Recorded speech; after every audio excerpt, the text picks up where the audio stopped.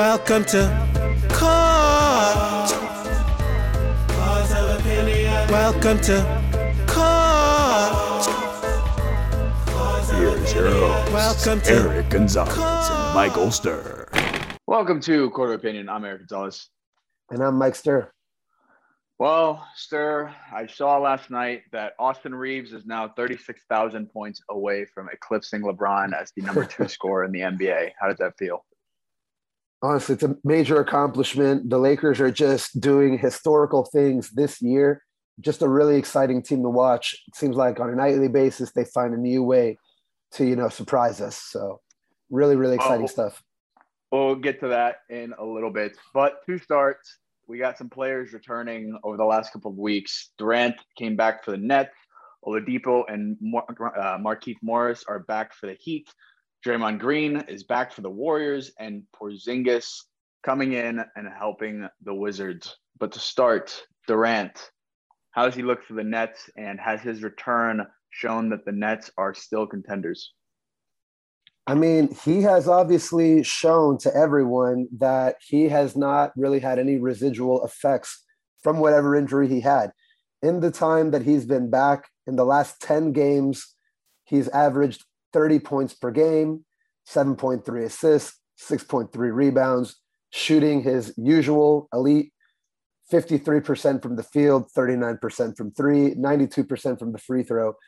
Honestly, the guy has looked incredible. He dropped 53 points against the New York Knicks, and they've started winning games again. If you look at their last 5, they've won 4 of their last 5, and they do have a part-time Kyrie Irving that seemingly is liable to possibly drop 50 as well on any other given day.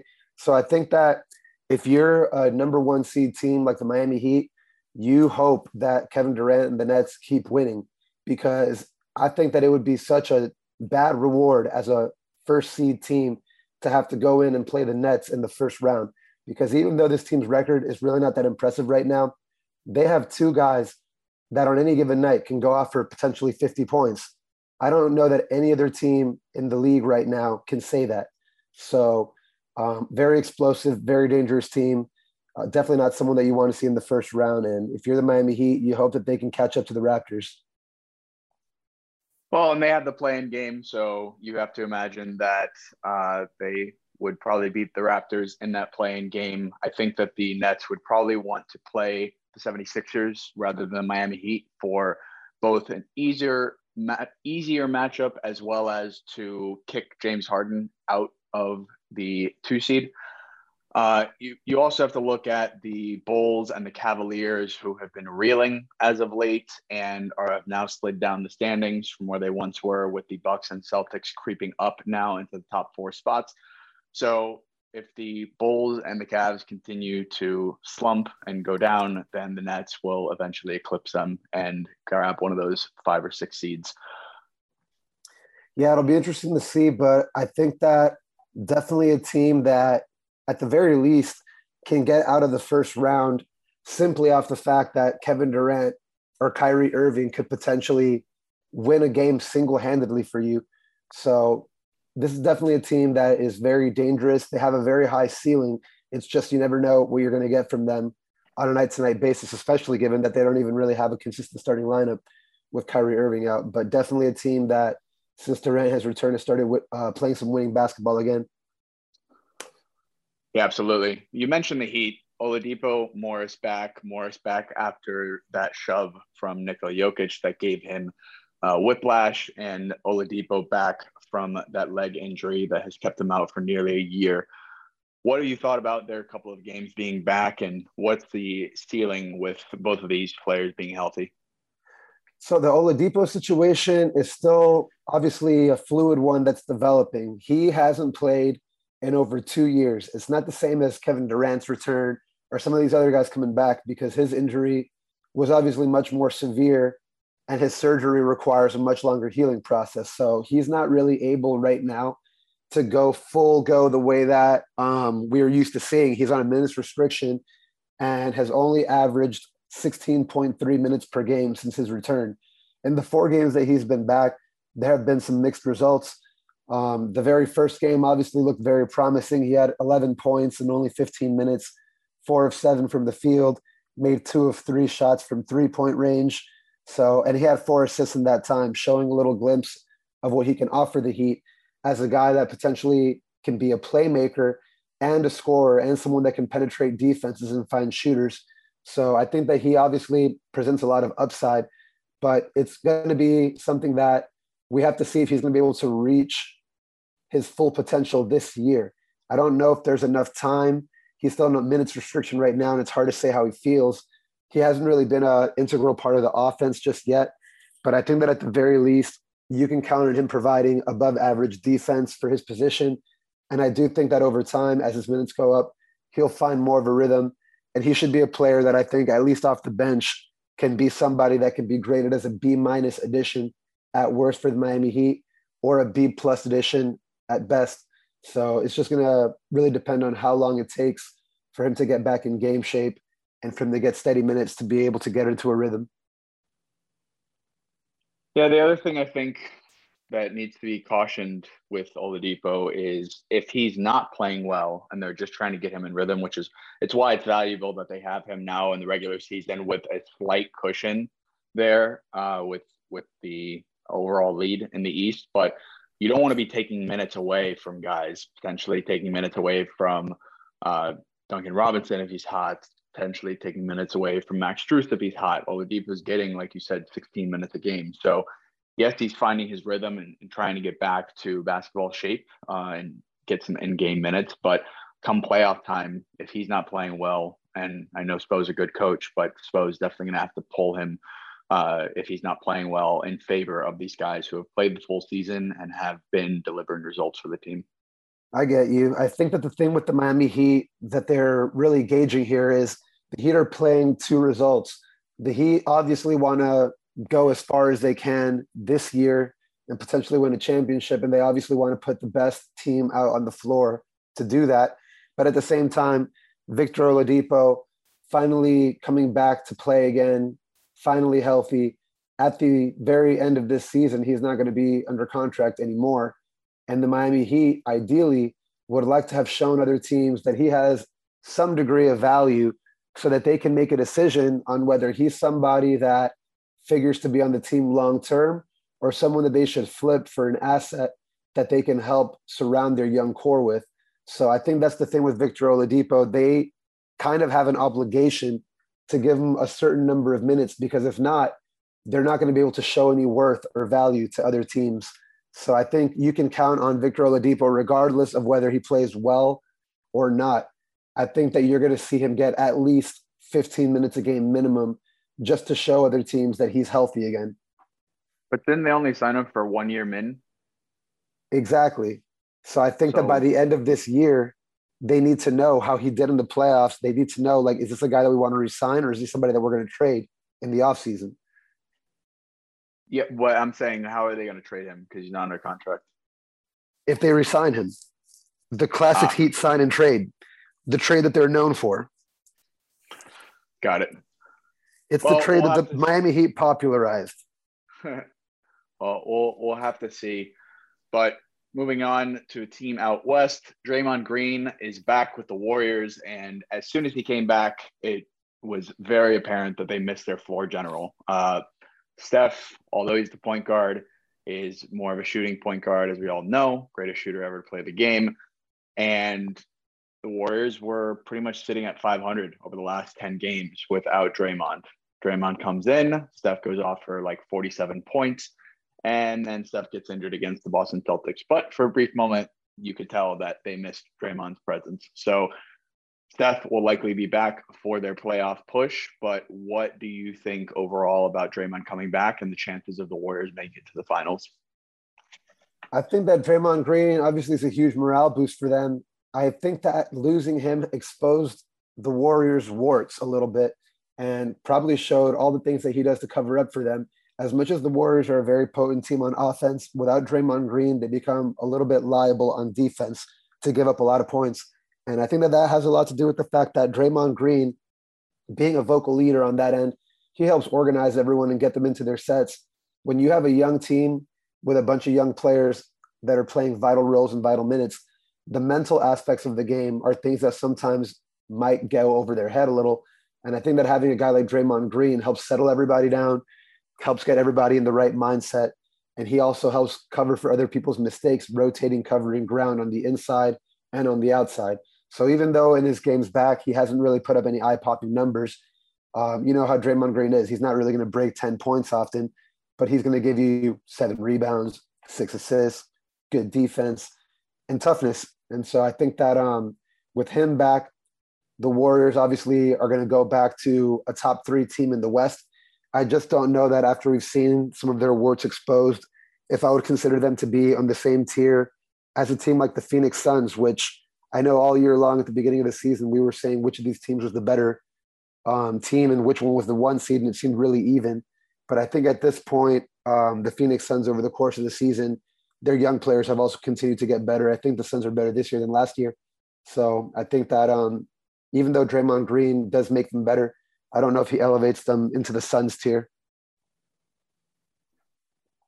Yeah, the Suns are just on a tear, and they're still on a tear with CP3 missing. So we'll see. The Grizzlies have now passed them for the 2nd seed, them being the Golden State Warriors. So we'll see if the Warriors can grab that 2nd seed back. But West is heating up at that top 3, while it seems more even up and down. But moving on from overall teams, and let's get into some 50-piece nuggets, because people have been having monster performances in the month of March. We had LeBron get 56, Tatum for career high 54, Irving for 50 on a very efficient night of shooting, and then went for 60 against the Magic. Morant, 52 points on 22 of 30 shooting. Jokic got a close to 50-point game, but it was a 46-point triple-double. And then it's just been monster games over and over again. So he also had LeBron score 50. So he got 50 twice. There you go. Well, who do you think has had the best outing over the last 2 weeks? Oof, this is tough. I mean, I think you mentioned that Towns also got 60, but I think that this maybe was the best scoring week that we've had in possibly NBA history.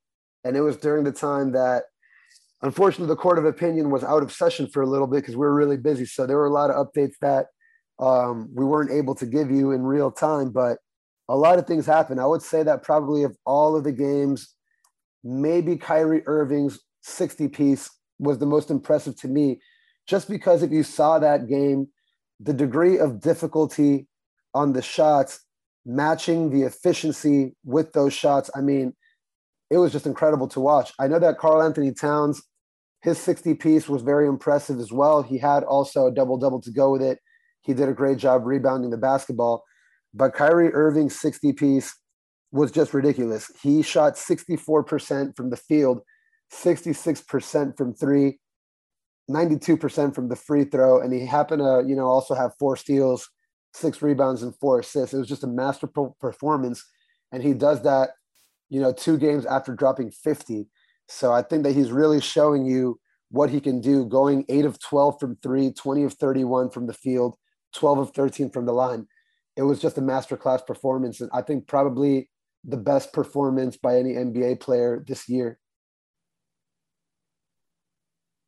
Yeah, I have to agree with you. I mean, I think just overall, like you said, it's been an exciting couple of weeks of basketball. And I think while the Lakers haven't been doing anything special as a group, LeBron getting to that number 2 spot, leading or being second in the league right now in scoring at age 36, 37 with his 19th season in the NBA, showing no signs of slowing down. I think that it's just been it's been incredible to watch. Yeah, this has been, I mean, I'm curious to see what you think about this, because this has been a topic of debate lately. But given the recent surge in scoring, are we just seeing perhaps maybe the most talented offensive, I guess, time period in NBA history? Do we just have the best talent in scoring that we've ever had? Or is it simply that we just don't play defense anymore? Because people are dropping 50 seemingly every other night now. So it's either that the scores are incredible or the defense is terrible.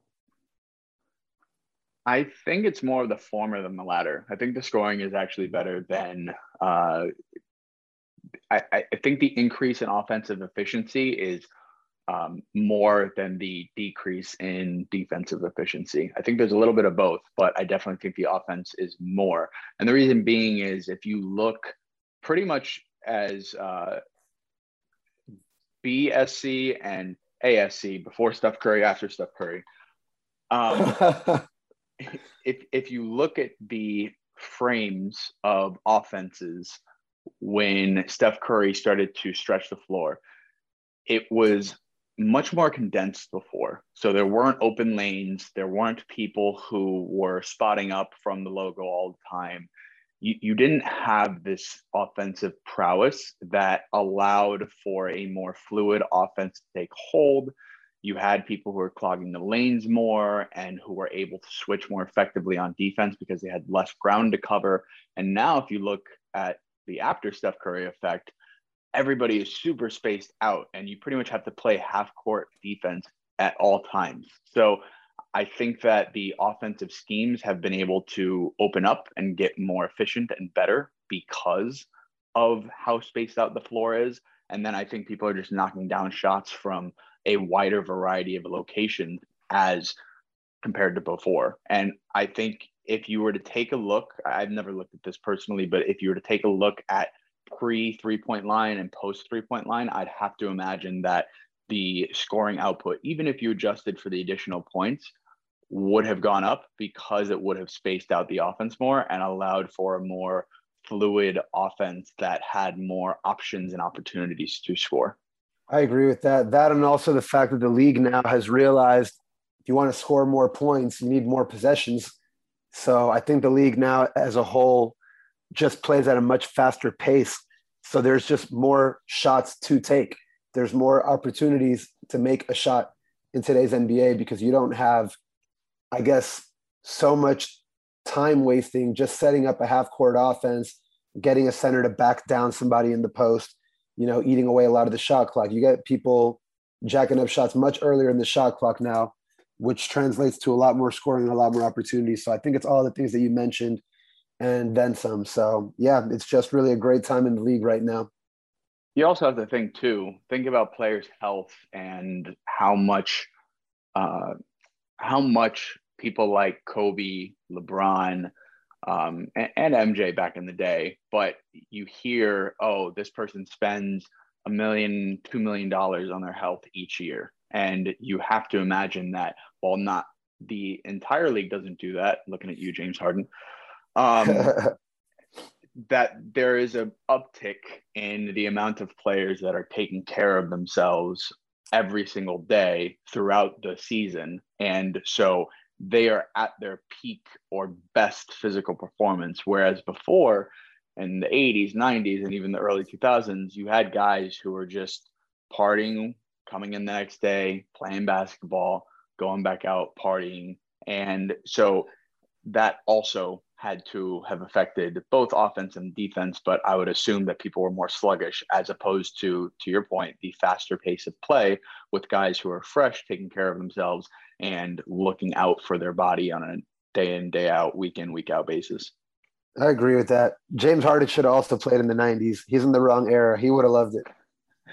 He would have. But moving on, the Mavericks have continued to blaze up the conference standings. They're now sitting 1.5 games out of the 4 seed and have climbed up to the 5th seed. And it's been all because of Luka Doncic. He is averaging 36 points per game over the last 10 or so games. While he's been electric and they have climbed up, do you think that they will be able to get out of the first round in a 7-game series if this season ended today against the Utah Jazz? I think against the Utah Jazz, they could potentially do it. Because the thing is, the Utah Jazz, I've said this about them all the time, they're not a hard team to game plan for. You know exactly what they're going to do. They don't have enough players on that team that offer 3 levels of scoring to make a diverse enough offense that you can consistently bet on them to win in the playoffs. When teams zero in and have a very strong game plan for you, you're going to see it's going to become tougher for them to score the ball. Donovan Mitchell is going to have to be super heroic. If they don't have a super heroic Donovan Mitchell performance, they're not going to win. And I think that I would bet on Luka Doncic over Donovan Mitchell. Not to say that Donovan Mitchell isn't a great player, but he's just not Luka Doncic. So I think that against that team, he could possibly make it work. And I think that the addition of Spencer Dinwiddie has actually really helped them. It's been really underrated addition for them, but he's a guy that has really solidified their bench, which has been one of their biggest weaknesses. Come in and hit some big shots. He hit a game winner against Brooklyn the other night. And he's been playing some good basketball lately, averaging 19 points per game in his last 10, shooting 38% from three, 44% from the field. Now that Porzingis is gone, they don't seem to have the chemistry issues that they used to have, and they're rolling. They're just winning games right now. Luka Doncic, right now in those last 10, averaging 31 points per game, 39% from three, and 49% from the field. And he's doing this all while averaging 9.8 rebounds and 6.8 assists. So I definitely think that Luka Doncic, from what we saw, from what he can do in the playoffs as a one-man wrecking crew, they could potentially upset this Jazz team if Donovan Mitchell can't play at the same level. I disagree with you. I think that if the Mavericks have any fighting chance, they would have to have monster performances by Dinwiddie and Luka every single night.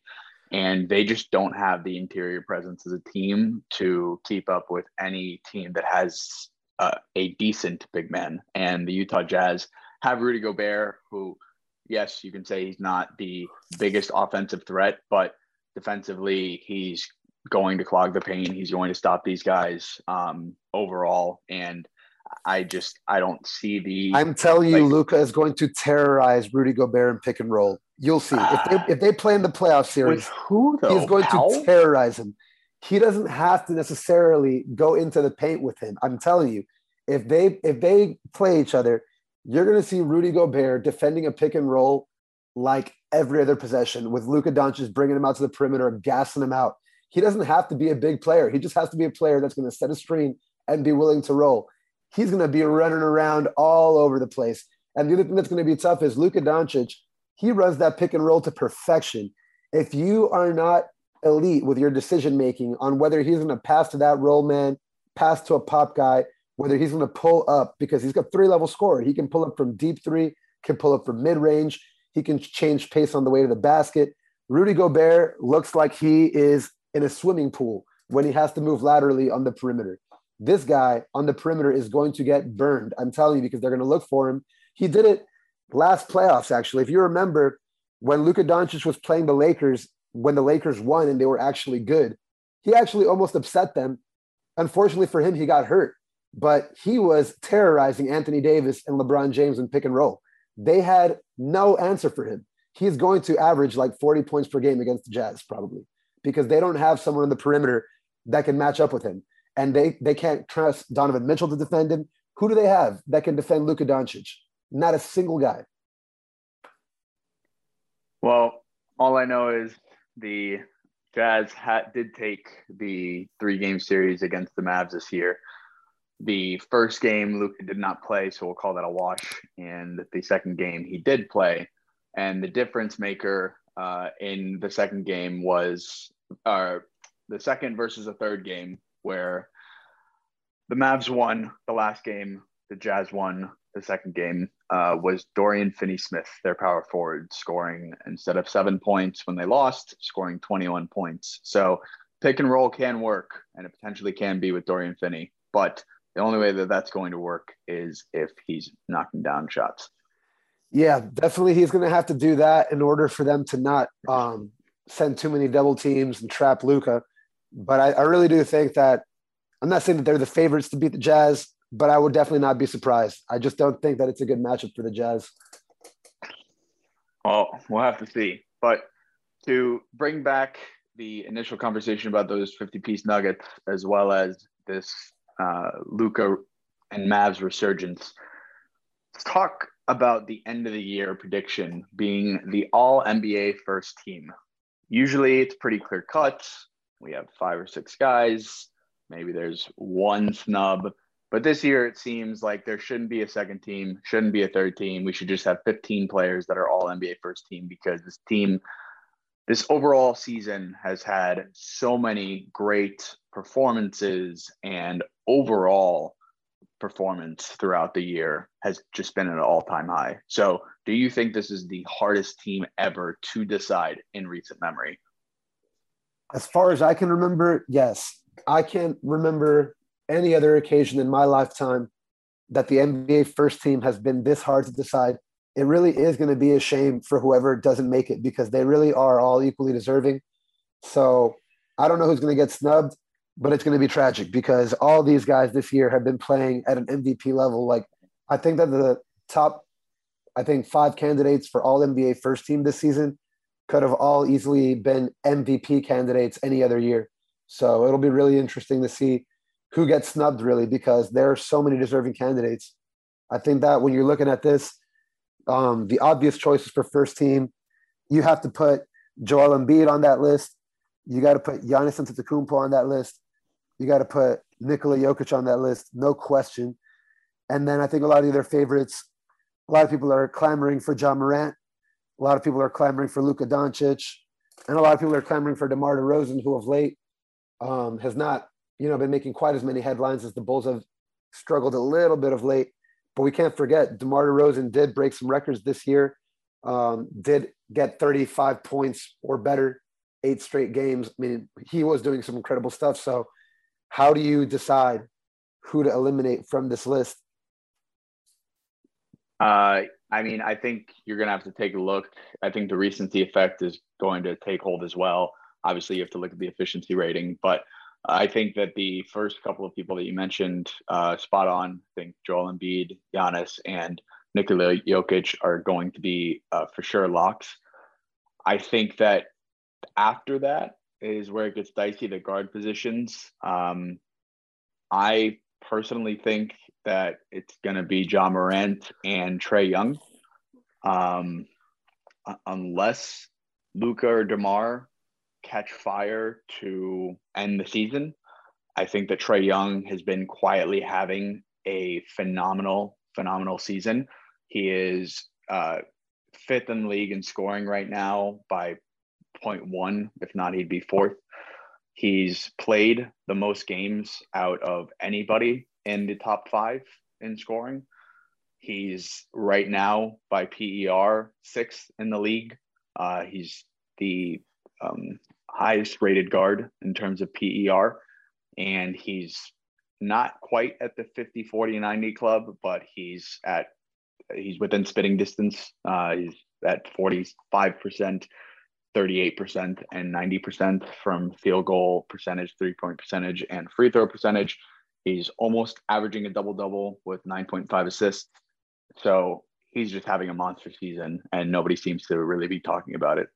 No, I think you're right. I think that he obviously is a very deserving candidate too. And I think that you're right. No one's talking about it. The guy did just drop 47 and then 46 on back-to-back nights on the 13th and the 14th of March. But I think that the reason why he's not going to be in the conversation for first team is because of his team's success. Unfortunately for him, as great as his numbers are, all those other guys that we talked about have incredible numbers that are probably just as impressive or eye-popping in their own ways, with the exception that all these other guys have their teams firmly in playoff position. Trae Young, if the season ended today, can't even guarantee that his team would be in the playoff. So as good as his numbers have been, probably the best season of his young career, he's been incredible. But I think that the whole team success aspect of it, I mean, these guys are so even that they're going to be splitting hairs. I think that's going to be one of the factors that they harp on. So I don't think Trae Young will get it, but I think you're right about the fact that the forward and center is going to be a lock. It's really just going to come down to the guards, who you think is most deserving. I don't think that there's a way that Luka Doncic doesn't make it for guard if he keeps this up. He's averaging close to a triple-double, and he's got his team firmly in winning position. Now I think it's really going to come down to Ja Morant or DeMar DeRozan for the other spot. I'm not sure who will get it between them. It's really hard to say. It's just these guys are all putting up incredible numbers in their own way. But if I had to be a betting man, I'd say DeMar DeRozan is maybe the one that gets squeezed out just because John Morant has his team flying high right now. His team right now is on a hot streak. You got Luka Doncic also on a hot streak. And like you said, recency bias plays into a factor. And since Luka Doncic and John Morant currently are having a better time on the court than DeMar DeRozan and the Bulls are, if the season continues to go that way, I would think that both of those guys make it over him. We'll have to see. But on to our last segment, what's the verdict? I will ask you a series of questions. You will say whether the person or situation is guilty or innocent. Ready to go? Let's do it. Laker fans have been ruthless this season.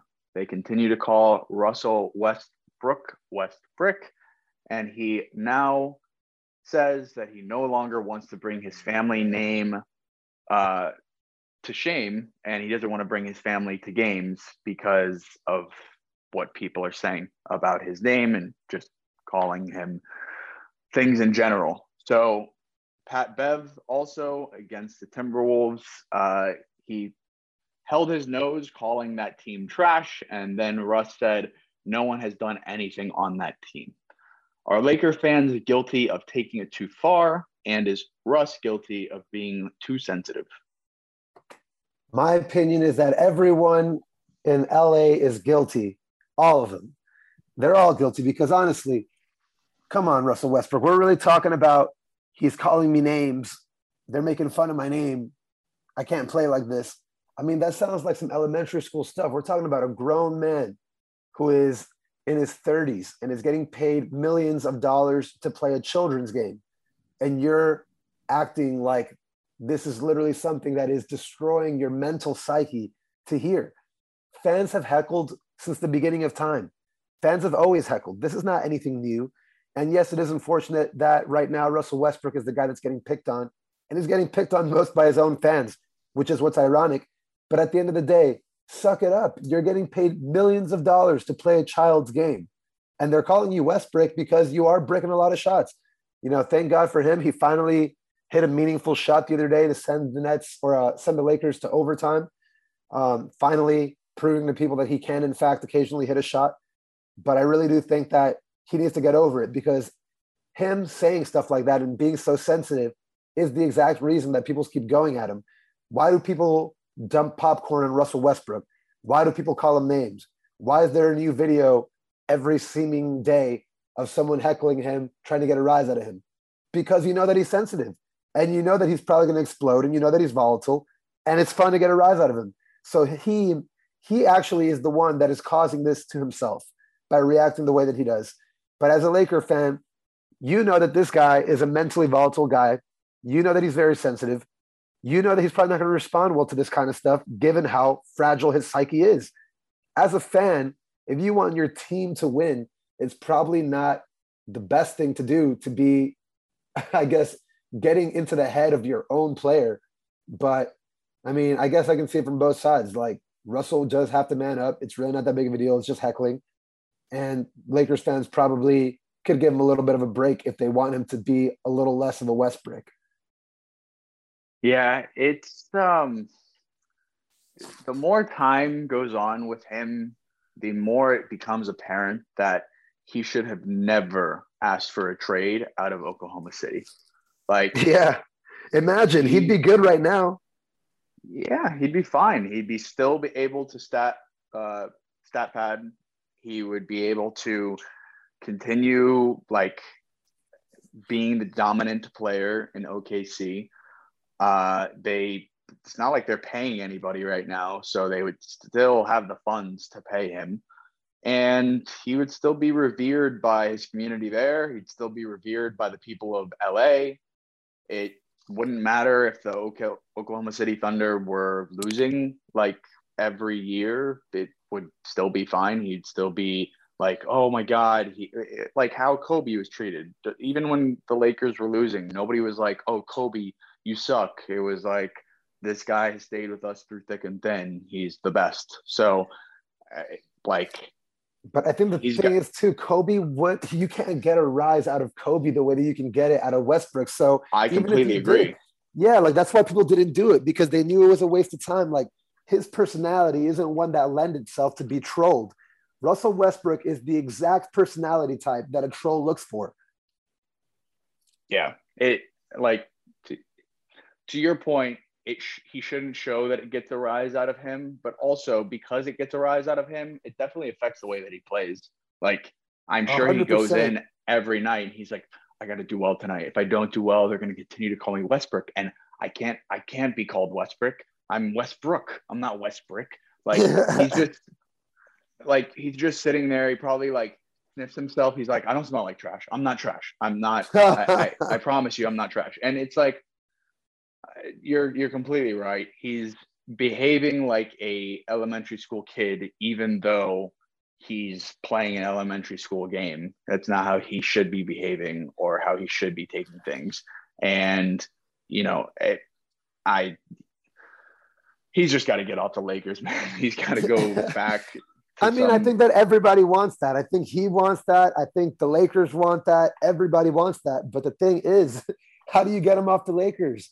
It's the worst contract in NBA history, maybe at this point, because you have maybe the highest or one of the wealthiest contracts of all time up to this point that was ever signed. And you got a player who can't even provide probably half of that value at best. So how do you justify acquiring a player like that? From a financial standpoint, it's already damn near impossible. And from a talent standpoint, how do you get back even value for something like that? I mean, they're just gonna have to let this thing play out because I don't see any team trading for him. You know how you have the most questionable decisions of the trade deadline from the Portland Trailblazers? Have Damian Lillard be shipped over there for Russell Westbrook, Talen Horton-Tucker, whatever other young player that they want to send to Portland. And like who? They have nothing. They're tapped out. They sent every young player. An unprotected 2027 and 2029 first-round draft pick because both of those will be valuable. So there's no shot that deal happens. They could get so much more for Lillard from almost anybody. There's no way. The Lakers actually have maybe the least amount of trade capital of anyone in the league right now. Yeah, it's I don't know anyone who has a worse situation from a future standpoint, from like assets that you can trade with. They don't really have like any assets whatsoever. No one wants anything that the Lakers have. Nothing. It's funny. People have said like, oh, LeBron is pining for Sam Presti to go to that team. Sam Presti, as big of a like GM and as magical as he's been, he would be leaving a treasure trove to go to a barren wasteland. Yeah, there's no shot. There's no shot. He didn't acquire all those picks just to let them go by the wayside and have someone else develop it. So there's no shot. Yeah, the only way he does that is if he trades all of them to the Lakers to get Westbrook back and then goes to the Lakers. Yeah, we'll see about that. We'll see if the Lakers can break out of this curse. Yeah, moving on. The previous title favorite Warriors have suddenly lost 9 of their last 12, fallen third in the West with Draymond being out. He's now back, but Steph is out. Are the Warriors guilty of being overrated? I think that they were probably overrated at the beginning of the year when Stephen Curry was seemingly going to have an MVP level season that was going to be comparable to the one that he won MVP previously. At that point in time, it looked like they were at the very same tier as the Suns were. I think that they are overrated from that standpoint. I don't think that they're on the same level as the Suns now that we've seen a little bit of their warts exposed. But I don't think that they're overrated in general. Like, they're still a very good team, and they're still a team that probably is going to make a very deep playoff run. It's not like if they went against the Suns, they'd get swept or like they have no chance. But I do think that they're overrated from the standpoint of they don't quite have as much depth as maybe we thought. So I do think that the calls for, it's going to be either Warriors or Suns in the finals for the West, no matter what, is probably a little premature for that. Yeah, I agree with you. I think they're properly rated now, and we'll see what they're at with full strength. But to continue with them, Steph Curry was injured against the Celtics after a play by Marcus Smart where he dove for the ball. Steve Kerr lamented it as dirty. Smart countered and said that he went for the ball and was not making a dirty play. Is Smart guilty of being a dirty player? Oh, this one's so tough. I mean, I saw the play. It obviously was, what Marcus Smart was describing. He was diving for the ball, but it also, I don't know, it was weird. If you saw the video, it did kind of look like he was aware that he was on top of Steph Curry's ankle at kind of like a strange angle.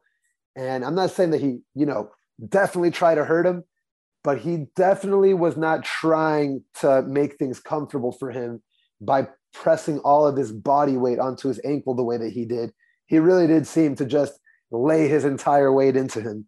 So, and Marcus Smart, a guy that has been known to be a little questionable in the past with all his excessive flopping, basically doing whatever it takes to win, very Pat Beverly style player in that sense.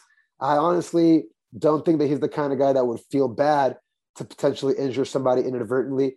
But I don't know if I would go as far as to say that, he was like, yeah, I'm going to take Stephen Curry out on this play. I think it was more so the kind of thing where he really was diving for the ball and he was thinking to himself, well, if Steph Curry gets hurt, I really don't care. Not my problem. But I don't think he was going at it with malicious intent. I don't think he was going for it, like you said, with malicious intent. But like you also said, I think that he didn't really mind if Steph Curry got injured.